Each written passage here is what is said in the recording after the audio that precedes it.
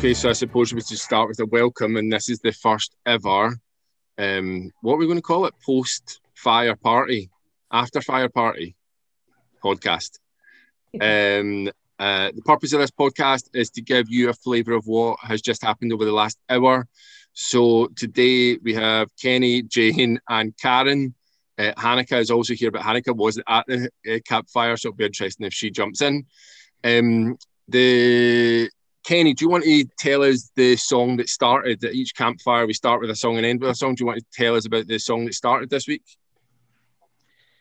Yeah, song that started this week is Keep On Keeping On by the Redskins. Big favourite of mine from the 1980s. Came out at the time of the miners' strike and was all about not giving up the fight during the miners' strike and keeping on protesting and fighting against the powers that be at the time. And I feel it's a real feel-good song. It's upbeat, and it still has a lot of meaning for me in terms of things that we need to protest about and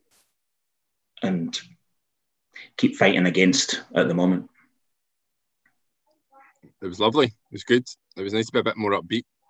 And then my prompt question to start with was about stories that was prompted by the potential government inquiry that will hopefully come, but also this podcast. And I just posed the question: what stories need told? Who needs to tell them? And how will they be told?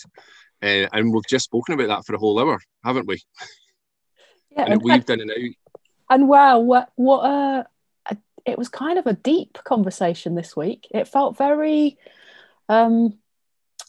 meaningful, and there was a lot of emotion I kind of felt, which we don't always get. We get lots of passion, but there felt like some real sort of willingness to share some quite challenging things. And I think we did go quite deep this week, which for a bunch of strangers who've never met each other feels quite weird in a way.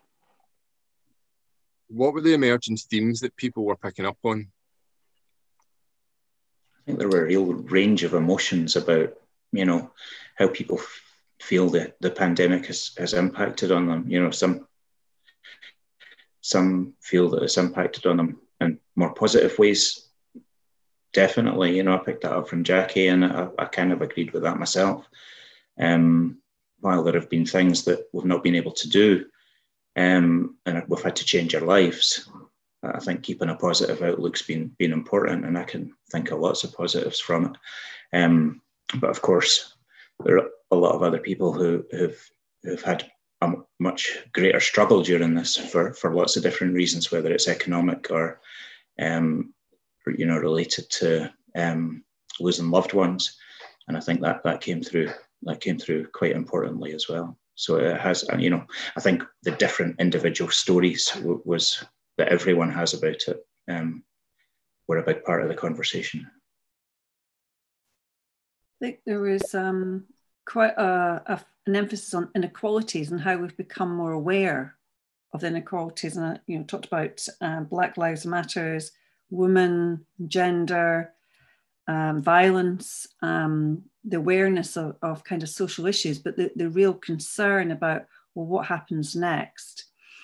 That as we go back or into a new phase, what's going to be there for people? Is there going to be a wider gaping of inequalities?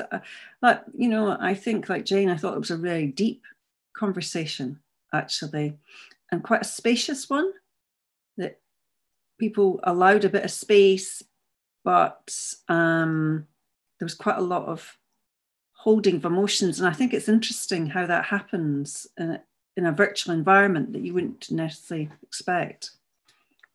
Yeah, definitely. And it's really because every campfire almost seems to have its own personality and its own kind of energy depending on what people bring. And I think for me, there's a couple of themes that really jumped out today. One was around we all have our own stories to tell, and that all of our stories matter, and that the only person that can tell our stories is us.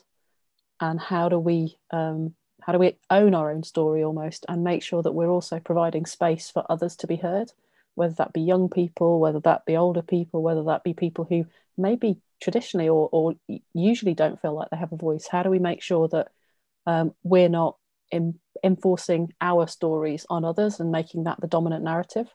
So that definitely came out. And also the second thing for me was around, Karen, what you've just touched on, that lockdown for me has almost magnified what was already in existence. So it, who knows, those inequalities have always been there.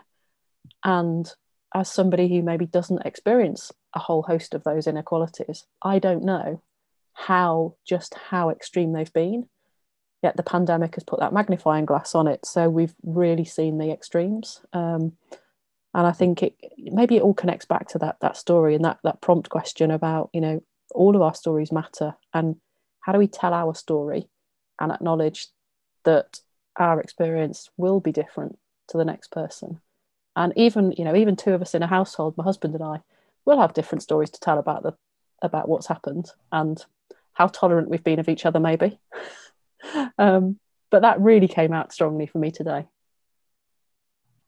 The importance of community came across again, as it does quite often in our conversations and campfires, and how community has come to the fore during lockdown, and how can we grasp that and keep it and build on it, I think is an important theme that we keep coming back to. But another thing that came out of it for me was, quite a few people spoke about memorials and how,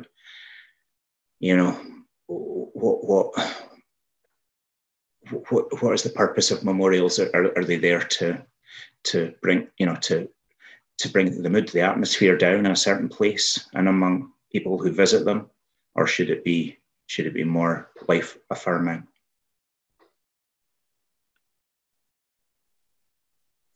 Yeah, totally. And the final track actually that was chosen was a bit of a memorial that unthanks the patience of the testimony of Patience Kershaw.